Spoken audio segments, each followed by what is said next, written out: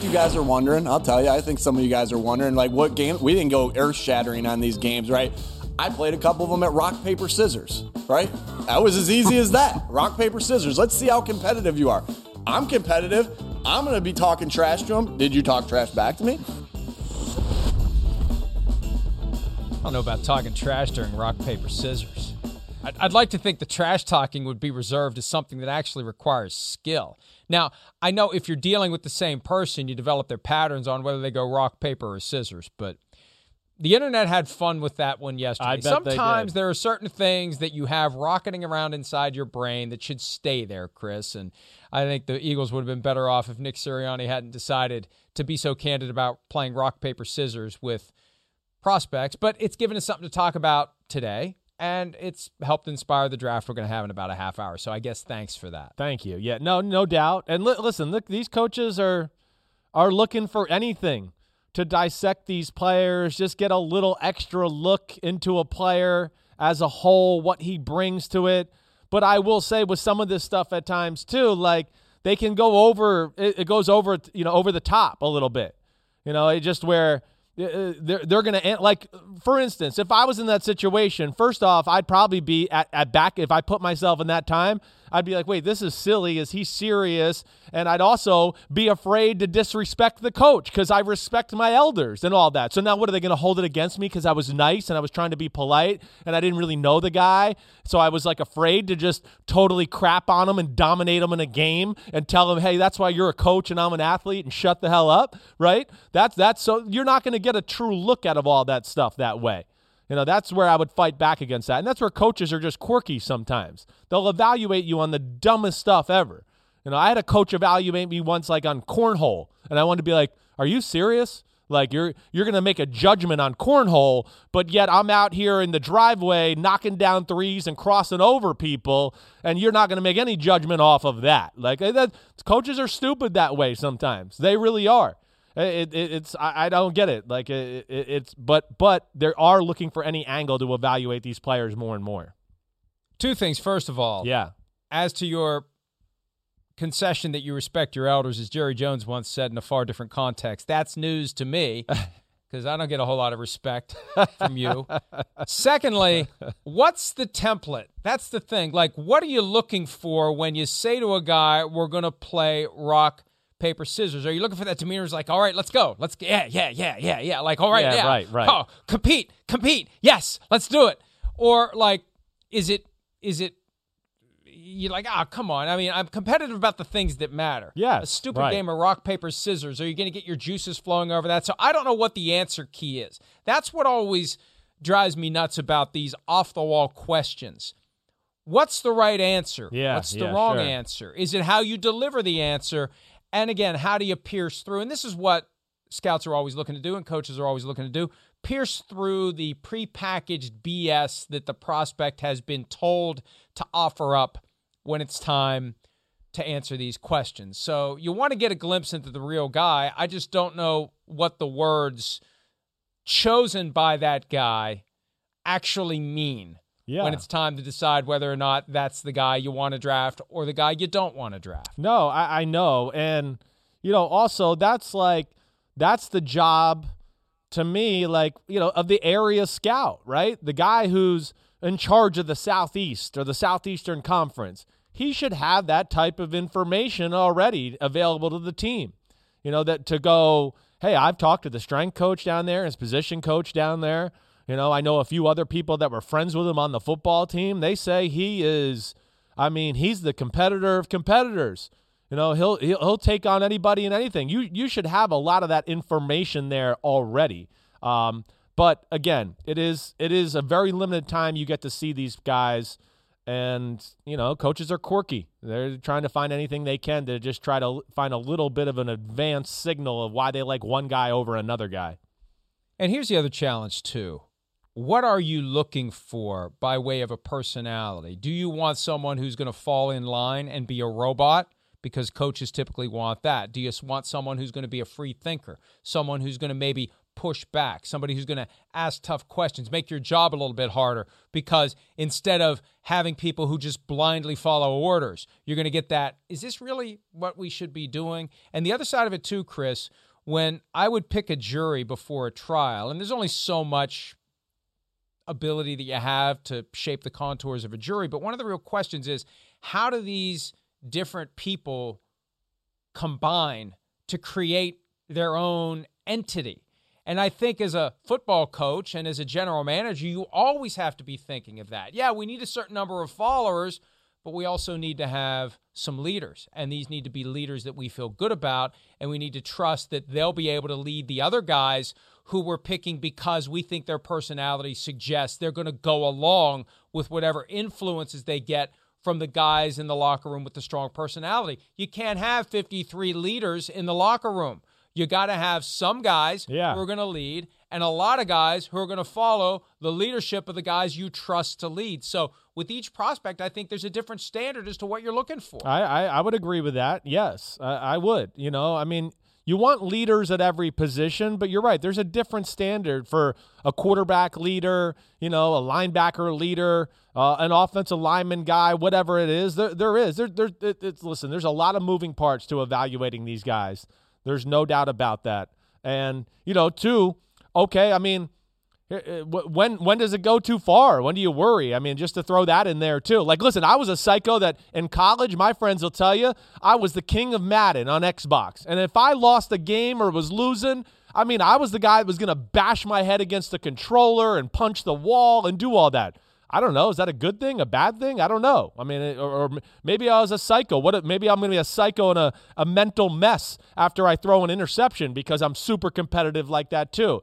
There's just so many different ways and avenues this whole conversation could go, and to me, that's where coaches overanalyze with a lot of this stuff. That's what I was going to say. There's a fear that all that time and effort you have before the draft, you spend it doing things, checking boxes, creating reports, and ultimately covering your butt. I think so much of what happens is CYA from the standpoint of, here's the concern, here's why we didn't draft a guy, here's why, you know, if we pass on a guy who ends up becoming a superstar, well, why'd you pass on him? Because you're going to get the tough question from ownership at some point. Why'd all these teams pass on Lamar Jackson in 2018? I remember Jay Glazer reported at some point during Jackson's MVP season of 2019 that general managers were going back and asking tough questions of their scouts. What the hell? Why'd we miss on this guy? You want to have yourself protected so you can justify the guys you picked and you can justify the guys you didn't pick. Yeah, and sometimes I think it's too much. Yeah. All right, the Eagles are going to pick a quarterback at some point this year to be their starter. We all think it's going to be Jalen Hurts because he won the showdown with Carson Wentz, who was traded to the Colts. Here's Nick Sirianni talking about Jalen Hurts' potential status as the starter in 2021. To name any starters at this particular time, we've been working with these guys for 2 days, right? We've been working with these guys for 2 days. My biggest thing is competition. Again, we've talked a little bit about my core values. It's my second core value. It's this team's second core value. Competition's a huge thing, and we're going to have competition at every position. I have no problem with anything that he said, Chris. Yeah. Of course you want to have competition at every position. You don't want to have sacred cows. You want the jobs to be open and available to the best players. And I think the wisdom of saying that this year, when you've got players who are considering staying away from off-season workouts, hey, there's full competition. You want to compete? Be here. If you don't, the guy you're competing with will be here. He's going to have a leg up. So that concept of competition at every position could serve the Eagles well because it could cause, and I think they are one of the teams that issued a statement that either all or many aren't going to be there. If it's competition, open season across the board, that's going to be the thing that calls everybody in to participate in these off-season workouts. Well, I think you're right about that. I do think it's going to put the pressure on those guys to go, wait, man, you know, I've talked to the guys that are there. They're really putting a lot of value into the guys that are there and competing and doing all that, and maybe they are looking at me in a lesser type of way because I'm at home, not a part of that mix of the competition and things like that and trying to get better. Hey, coaches are, like we talked about earlier this week, there's no doubt they're going to look down upon some of those guys. There's no doubt. The superstars will get the free pass because they're superstars and they know they need them. But everybody else in between is going to be judged a little bit off this situation. Sirianni, he's a new coach. I think it's the right thing to say with the competition at all positions, all of that.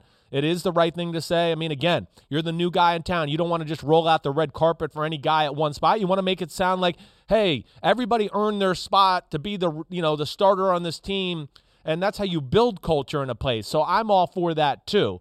The quarterback conversation with Jalen Hurts, I mean, as of right now, don't we know Jalen Hurts is a starter? I mean, are they going to start Joe Flacco? I don't think so. To me, the bigger thing here is, we're the Eagles. We're sitting at 12. No, we're not definitely going to say Jalen Hurts is the starter, because right now there's scenarios you can go through and go, Trey Lance or Justin Fields might be on the board at 12. And I think they probably realized that here as of late. Like, someone we might really like at the position is going to be there at 12. So, no, we're not going to say Jalen Hurts is the starting quarterback, because if one of those guys is there, they might draft him. And I think that's the reason you're kind of hearing that kind of talk there out of Philadelphia as well. And another thing to keep in mind, if and when Deshaun Watson clears up the legal issues that are hovering around him, and there's no guarantee that's going to happen, I've been told multiple times the Eagles are a team to watch as a potential trade partner for the Houston Texans with Deshaun Watson. They've already stockpiled a first-round pick next year when they moved from 6 to 12 in that trade with the Dolphins. So they've got 2 first-round picks they can instantly put on the table if there's a post-draft transaction to be had, and that could happen at any time between now and the start of the season. Once they, number one, know that these cases are resolved and he won't be on the commissioner exempt list, and then number two, know whatever punishment the league is going to dispense, and then you get Deshaun Watson after that, and you've got him for as long as you can keep him under contract. Yeah, I mean, I don't doubt that at all. And I know there's other teams that are still keeping their eye on the Deshaun Watson situation.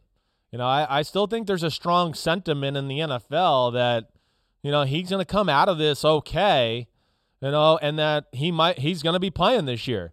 I think there's still that belief there. And I think there are some teams still kind of sitting there waiting to see how it all plays out with him, on the radar. Maybe not as strong a presence on the radar as he was, before all this happened. But, hey, at the end of the day, we know, it's about what you do on the field. And Deshaun Watson is special on the football field. He really is. He's a special football player. He's definitely, one of the top players in this league. And I wouldn't be shocked if the Eagles made a play for that and they were happy with all the circumstances around Deshaun Watson and all that.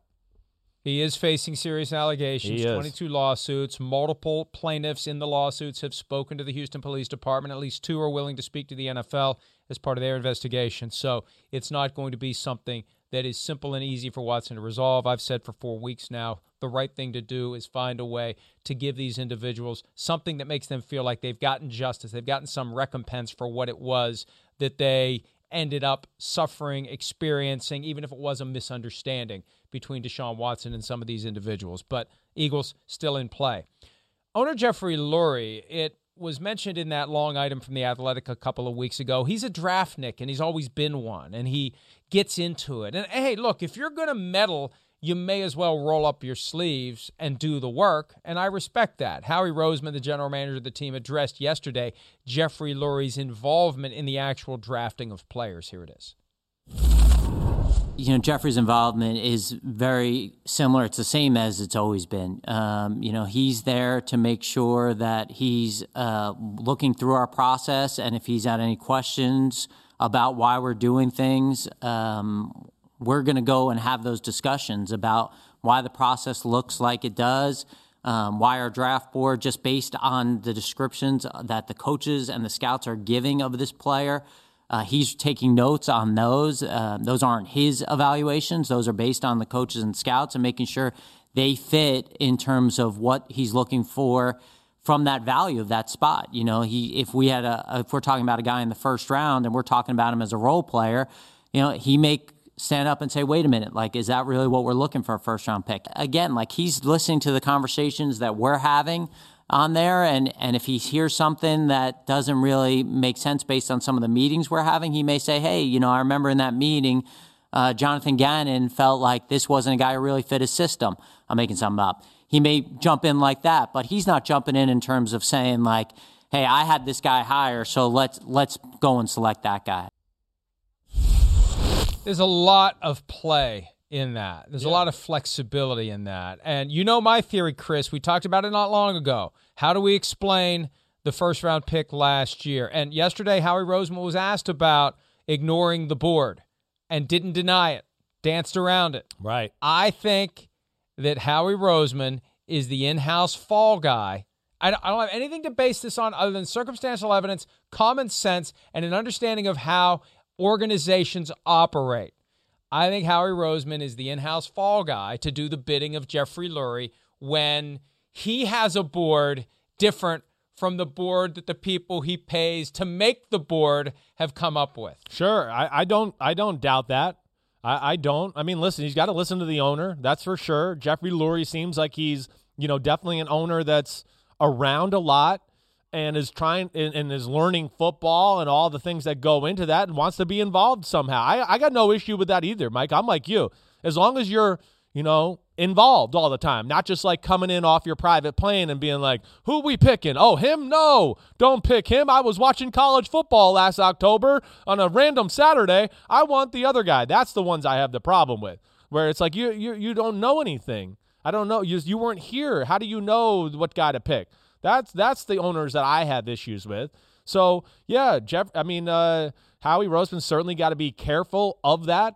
Are you trying to say you think like Lurie drafted Rieger last year and all that? Is that what you're trying to kind of say there? I'm trying to explain and understand deviations from the board. Yeah. It's either Howie going off the board on his own or it's Howie going off the board because the guy who has kept Howie in place through multiple regimes, and for whatever reason, there's this perception that Howie is untouchable, that Howie is the guy that allows Jeffrey Lurie to tinker with the draft board, to get the guys he thinks are the best fits for the team without ever being publicly perceived as a meddler. And I could look at this and I could say, you know what? If you want to do that, just make yourself the general manager like Jerry Jones did. Yeah. But that isn't going to fly in Philly.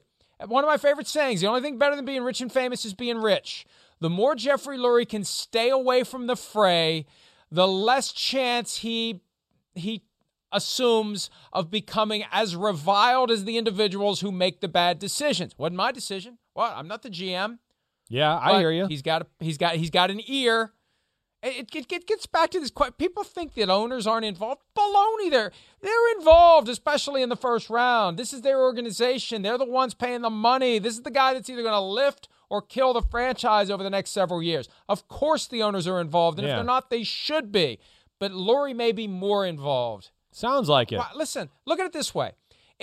If you're watching all-star games and watching tape and taking the time to gather the information, what are you going to do with that information? You're going to do what anyone else does that does all that. What do? You make a list of your players that you like at the various positions. So Lurie's got his list. Yeah. And I think Lurie's got his. Scouts have theirs. Sure. And I think Howie's the one who harmonizes it. And his ongoing employment may be best explained by the fact that he's running interference for Jeffrey Lurie's side gig of being amateur Mel Kiper, who also happens to own a football team. I don't doubt you there, Mike. I don't. I'm sure Howie's had to take a few, right hooks to the face at Jeffrey Lurie's expense in the media and things like that. I don't question that at all. I don't know if I'm going to buy it for last year with Jalen Rieger because we've just heard too much around the NFL. I know both of us have to think like, no, it sounds like it's Howie. I think that's one where if it was the owner's pick, it had kind of gotten out a little bit. Not if, hey. I know, maybe not. Not if Howie is fully and completely protecting Jeffrey Lurie. That's right. My point. I get you. If you're so committed to taking the bullet for Jeffrey Lurie and your reward is you don't get fired when everything goes sideways, that may be the best way to explain why he hasn't gotten fired. It could because be. If Lurie hires a new GM, he's Right. got to start from scratch with that relationship where you have nuance and subtlety. And maybe you've got a general manager who, when you try to tell him what to do, tells you to go to hell. Right.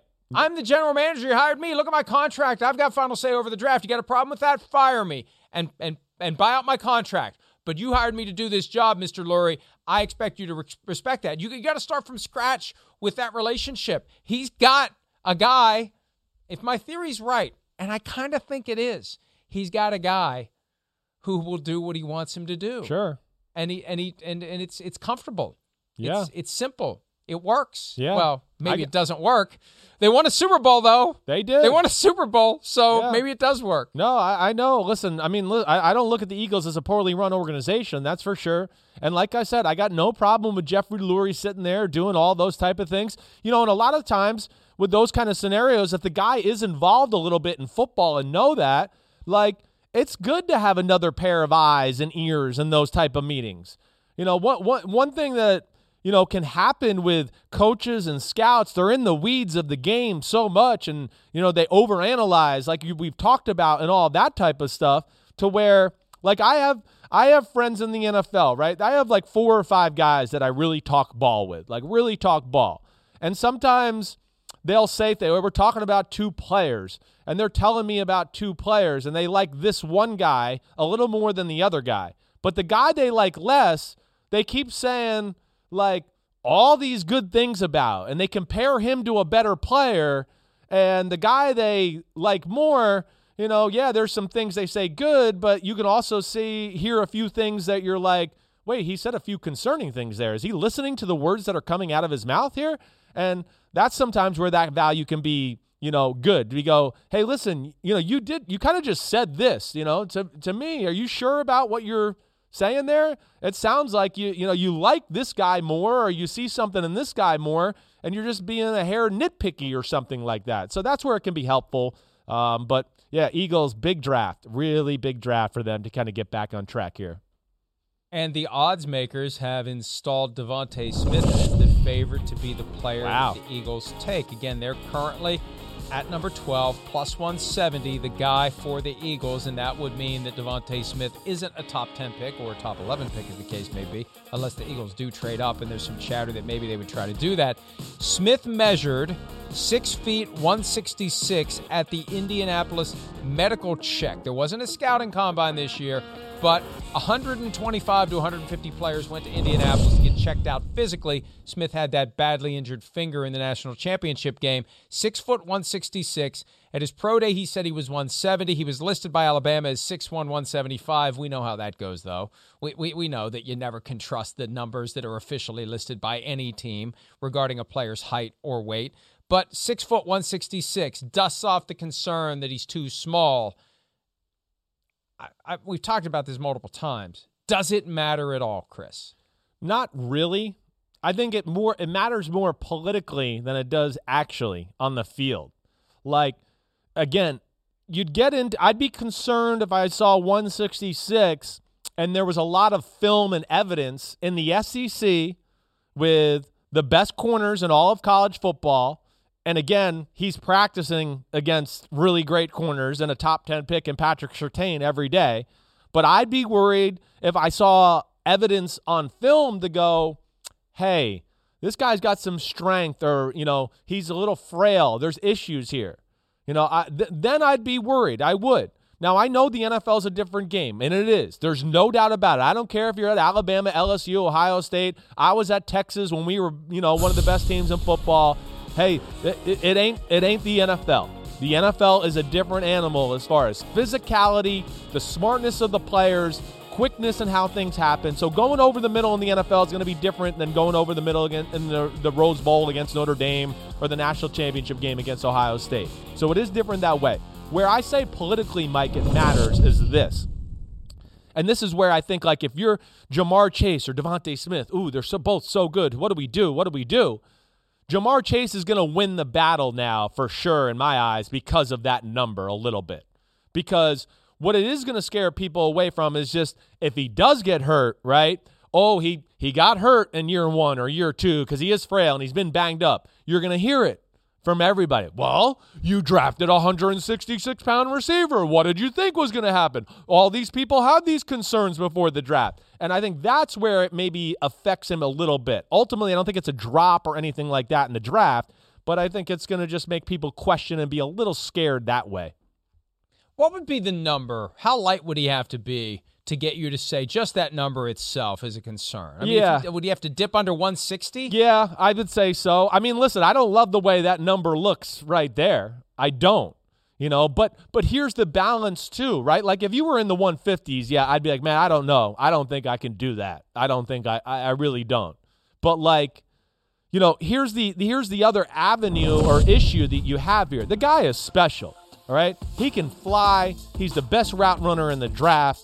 He's awesome in so many areas, but I think the what was I going to say here? I totally just lost my train of thought. That's all right. We're not live. We're on tape. Nah, no big deal. I know. Hey. What is that? Where was I about to go with that? Let me. Well, oh yeah, the adding the weight. Sorry. Yeah. Sorry. The adding the weight, that could affect his speed. That's where it's a tough, really challenge for guys like Devontae Smith. And if I'm his quarterback, I'm sitting there going, wait, you're 166 and you run 4.32? Or you can be 176 or in 180 and run 4.45? I'd go, Devontae, screw that extra 10 pounds. Let's run 4.3 and you continue to work on your techniques and your quickness and all that, so we can just keep throwing 60-yard bombs and scoring touchdowns. And that's the other issue for a guy like him, that he's got to balance about, going all in on the weight thing. I also wonder, I wonder if he resisted getting on the scale when he went to Indianapolis. I know. Because he has been very coy about his weight. He has. And even though it's a non-issue from a football standpoint, it is an issue politically, as you said. Right. It could be the thing that causes a team to skew one way over the other because they don't want to get that I told you so, I told you so, I told you so down the line. I just wonder whether he considered saying, nah, I'm good. When you're in there and you submit to the process, you go to see the doctor, what do? They tell you to get on the scale. And I know sometimes I really don't want to get on the scale. I ate too much pizza this weekend. But I know. I also wonder if he knew he was going to be weighed. I wonder that too. That's the first thing I thought of. He could have eaten a whole pizza before he walked into the doctor's office that day. You have a gallon of water in your hand. That's what you do. You're right. You do something just to fake it for that moment. I bet you he didn't expect to be weighed in. That would be my money, but.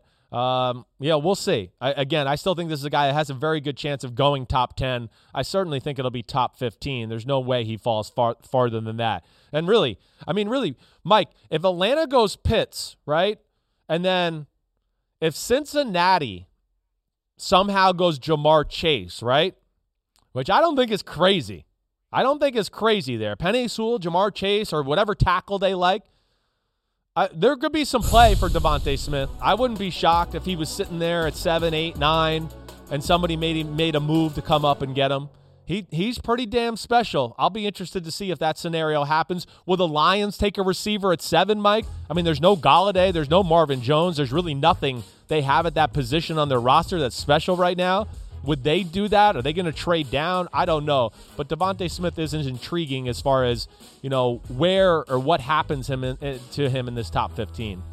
Well, as it relates to the Lions, I'll tell you this. If he only weighs 166, he hasn't been biting many kneecaps. Or if he has been, he's spitting them out and not chewing them up and swallowing, because he needs to be eating some kneecaps and other body parts to get over 170.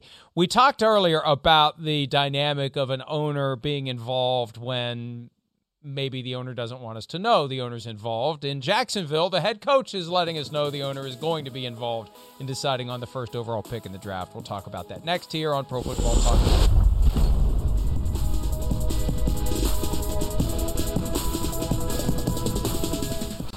Urban, you told Peter King that you were leaning toward taking Trevor Lawrence with the number 1 pick. Have you made that decision, and is there anything preventing you from announcing it before next week's draft? We are knee-deep in the NFL draft process, obviously, and we're going to meet with ownership tomorrow, and Trent and I are working together. But ultimately, that's the owner is going to pull that ticket on that one. And so we're going to have a great meeting tomorrow, and I imagine we'll get closer to a decision. Urban Meyer yesterday meeting with reporters, asked about whether or not Trevor Lawrence is going to be the guy. Owner Shad Khan is going to make the decision, and why wouldn't he? It's the first time the franchise has ever had the number 1 overall pick in the draft. Now, it's not like Shad Khan is going to throw a dart and go off the board. Everything has pointed toward Trevor Lawrence for months now, and if they would go in any other direction, number 1, it would be one of the biggest surprises we've ever seen, and number 2, it would be one of the worst PR moves we've ever seen because they've done nothing that would set them publicly up. or privately Right. to push back on Trevor Lawrence being Right. the guy. Right. You can't pull that rug out from under all your fans who have assumed for months that Lawrence is the guy. The fact that there's never been a whisper it may not be Lawrence is all the proof we need that it will be, Chris. Exactly right. I mean, if they just somehow came out with Zach Wilson, you want to talk about scrutiny and like letting a guy off on the wrong foot in an organization and in a city and everything like that. You're exactly right. They'd set it up for a disaster. It's Trevor Lawrence. We know it. I mean, come on. Of course we know it. I mean, Urban Meyer was there snapping the ball to Trevor Lawrence during the pro day. I mean, I'm joking, but I mean, you see him there. He's in every shot with the guy. So this is why he took the job, and again, as much as I love Zach Wilson, I mean, Trevor Lawrence is worthy of the number 1 pick. I don't want that to be lost in translation with this. The guy is a stud. He's got a few things that I'd like to see him work on or clean up to become more of a high-level thrower and passer, okay? But, man, he's worthy of the number 1 pick. He definitely is. And back to, like, our conversation with Devontae Smith in the 166, like, it's the right political move. It's the safer pick for a team like Jacksonville because if Zach Wilson did fail, right, and you drafted him, everybody would be like, what do you do? Everybody was saying Trevor Lawrence except that idiot Chris Sims was the best guy, right? I mean, so everybody would be saying that. That would be an issue altogether. And then even politically or, financially, as we've talked about many times, in that area of the country. He is the closest thing to football god as you're going to get down there right now. Yeah, he doesn't have a chip on his shoulder right now because he's been the king of Southeastern football. Whether it was high school, being the number 1 recruit, going to Clemson, all that he did there, and of course being from Georgia, which is so close to Jacksonville and everything like that. So come on, just send in the pick now. Start negotiating the contract. Get it over with. We know who it is. They used to do that when there actually were things to negotiate. They'd get the deal in place. Right. That was part of the leverage. Hey, you want to be the first overall pick? You got to agree to our terms. If not, we're going to go sign someone else. And they would do that. Since 2011, when it's become formulaic, there isn't a whole lot to negotiate, but he's the guy. And to me, the one big clue that hides in plain sight is the fact that Urban Meyer only went to see him throw, and Urban Meyer emphasized how important it is to stand there and hear the ball come out of the guy's hands. So if that's the only guy where you stood there and heard the ball come out of his hands, well, of course it's not going to be anyone else. When he didn't go to Zach Wilson's pro day, that was the key to me. Right. And I still think that maybe he didn't go to Zach Wilson's pro day because he just didn't want to have his mind cluttered. Yeah, I don't Any doubt questions that. Right. That maybe that idiot Chris Sims is right. Right. Let's just go forward Yeah. with Trevor Lawrence. I don't want to be tempted to take anyone other than the guy that I've known all along I was going to take. We're going to take a break. When we return, in honor of the Eagles playing rock, paper, scissors, we're going to do a draft, and this is different than most drafts we've ever done. These are the questions we would ask a draft prospect. So the chances of overlap, probably fairly slim on this one. We'll see how it plays out next on PFT Live.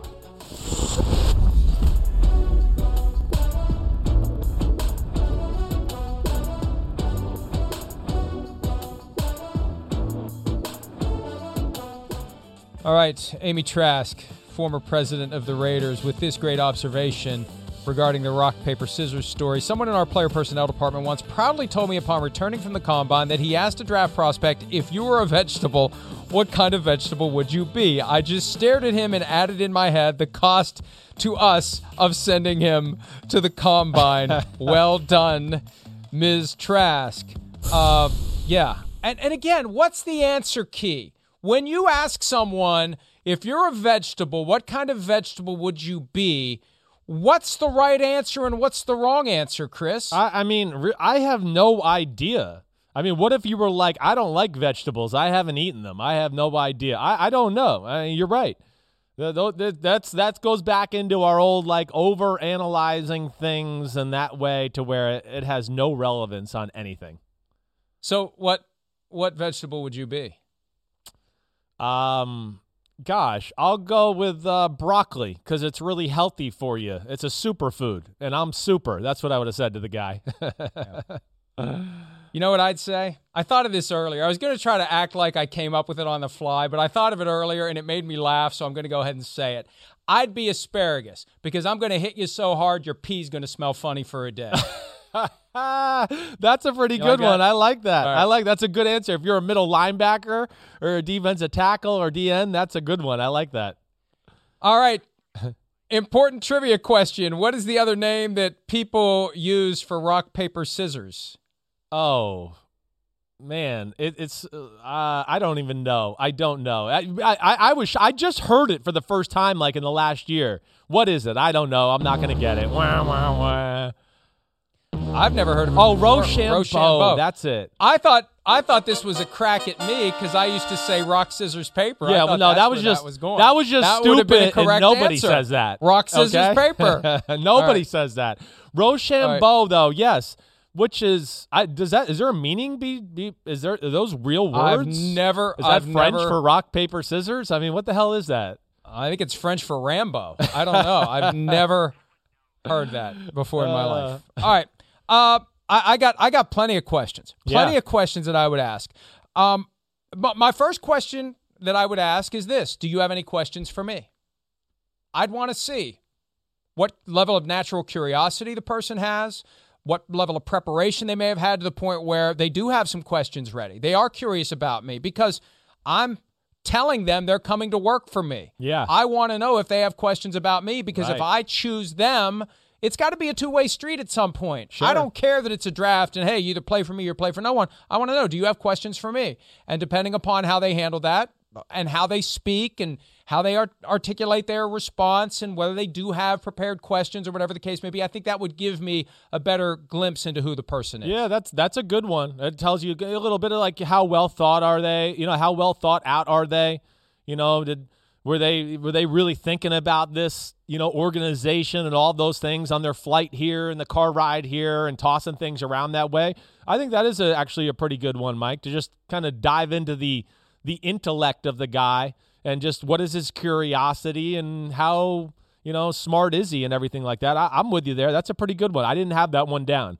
I think the first thing I would want to do after you get over some pleasantries and you meet them a little bit and do all of that, I'd love to probably at some point we get in the film room or something like that, and I'm going to read him some bad quotes about things people have said about him, and then I'm going to show him some bad plays of his own play from his college career, and I want to see how he reacts.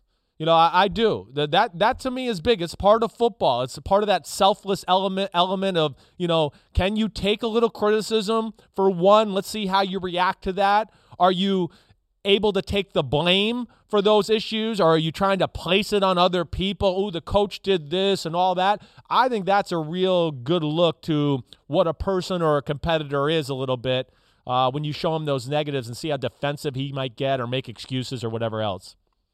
Yeah, I think that's good. You're trying to poke through the facade, trying to get to the real guy, see how he deals with adversity, see what kind of a chip on the shoulder he has or doesn't have. Another one I would ask, and I got a bunch of them. They just kind of all starting to flow out. They may all be worthless, but I would ask, when was the last time? No, I screwed it up. Have you ever lost a fight? That's the way I would ask that question. Have you ever lost a fight? Because that would draw out, you know, whether or not he gets in fights on a regular basis. Sure. I don't know that I want a guy that gets in fights on a regular basis. Yeah. How proud he is. I've never lost a fight. I've kicked the crap out of everybody that's ever taken me on. Or I've never fought. I've never been in a fight.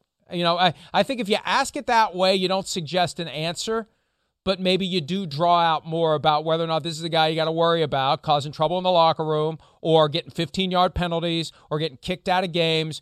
because he does go beyond the lines from time to time and get into a little bit of a knockdown drag out. Yeah, listen, there's stuff to be, thought out with there. I'm not. That's not a bad one, Mike. I didn't have that one either, man. You did good here. That is a good one. Yeah, there'll be some telltale signs, and like Pete just said in my ear, yeah, would it be a bad thing if like you heard like it was a linebacker and he's never been in a fight or something like that? I don't know. I might be concerned actually and be like, you've never been in a fight? Like what? Like, so yeah, there's a lot of different angles you could take there. No doubt about that.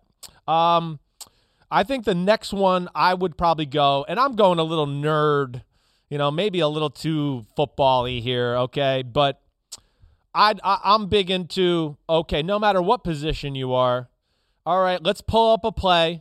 Teach me your job.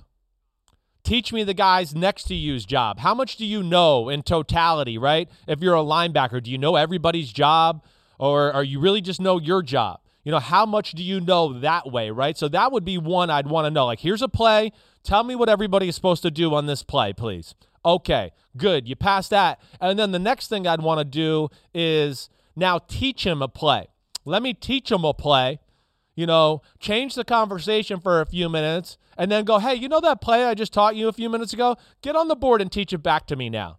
I'd want to see the ability to retain information, on the fly, even old stuff like we're talking about, to just go, wait, is this guy really into this? Can he learn fast? Does he learn fast? And also, even if he doesn't learn fast, okay, wait, he knew that college one and he did learn it and he was into it and knew what everybody wanted to do. I think there's a lot to be told there as far as that type of question. It really is funny how our approaches would be so different. We'd actually be a pretty good team. We'd not be a good necessarily team. Good cop, bad cop team. But right. Draw out different aspects of the personality and the football player. Another one I would ask is, if you couldn't play football anymore, what would you do? What's your next step? I'd want to know, because this gets back to the mix of players you have in the locker room. You're going to have a certain number of guys who have no idea what they would do because football's all they do. They've given it no thought. Then you've got other guys who have a plan for what the next 50 years of their life will look like. And I submit to you, if you're going to have a full football team, you need some of each. You can't have all of one and none of the other. You've got to have a mix of guys who have a plan for their lives every day beyond their football careers, and you got to have guys who it's football or nothing. And if I can't do football, I don't know. I've given it no thought because football is the only thing I've thought about since I was 6 years old. Yeah, I'm with you. It's a life question. What I had that down too, kind of like what else is important to you in life? I think you could tell a lot about a human being by that answer, and where that goes, and you'll go, oh, well, that was weird he said that, or whoa, that's what you're, the guy's a family man, he loves football, whatever that. All right, I got one that I'm just going to say, like, with the competition one, right? I got a few other ones down, but like, how about if I'm with a quarterback, most quarterbacks can shoot hoops and do that things. Most places in the NFL in the facility at least have a hoop around somewhere. That's where I might go, let's go play some horse. Oh, yeah, you think you can shoot some threes and do that? I just would want to see what he looks like shooting the ball, right? Again, now you can get into the Nick Sirianni, like, can I talk crap to him and fluster him while he's shooting a shot, all that type of stuff. That was my one competition thing. If the guy had a little basketball background that I might bring out. I like that better than rock, paper, scissors. Yes. I like that because you do get an idea of how they deal with that pressure. And right. You've got pressure. It's like Urban Meyer hovering over your shoulder while you're throwing passes. Exactly. You got the guy that may draft you right there watching you shoot that ball. Are you going to sink it? Are you not going to sink it? Are you going to get wobbly? So is there a question that you would ask? No, that's not a question. So I guess I'm breaking from the rules of the draft. I'm staying more near Nick Sirianni. But yeah, that's a good one. I mean, the other ones I had, do you read Pro Football Talk? I think that would have been a good one. That's a disqualifying factor right there. You don't is want football to draft anybody that has my ideas in their heads. Is it an honor for you to get drafted by the NFL? That's all. All those things. No, hey, one of the questions I would ask, we got to go. I would ask, if you could pick your team, which team would you pick? We'll be right back.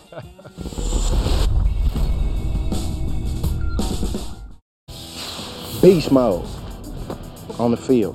Calm. Speed. Define your speed. Fast. Stupid fast. Super fast. Super fast? Okay. Define your skill set. Skill set? Solid. Nah, I'm looking for something better than that. Nah, it don't get no better than solid, baby. Solid. Define your mind. Strong. Too solid. Way too solid. That's Marshawn Lynch on the left. Happy birthday to him, 35 years old. The late Gaines Adams on the right. They were both top 10 picks back in 2007. Chris, I miss Marshawn in the NFL. I hope he gets back in some capacity.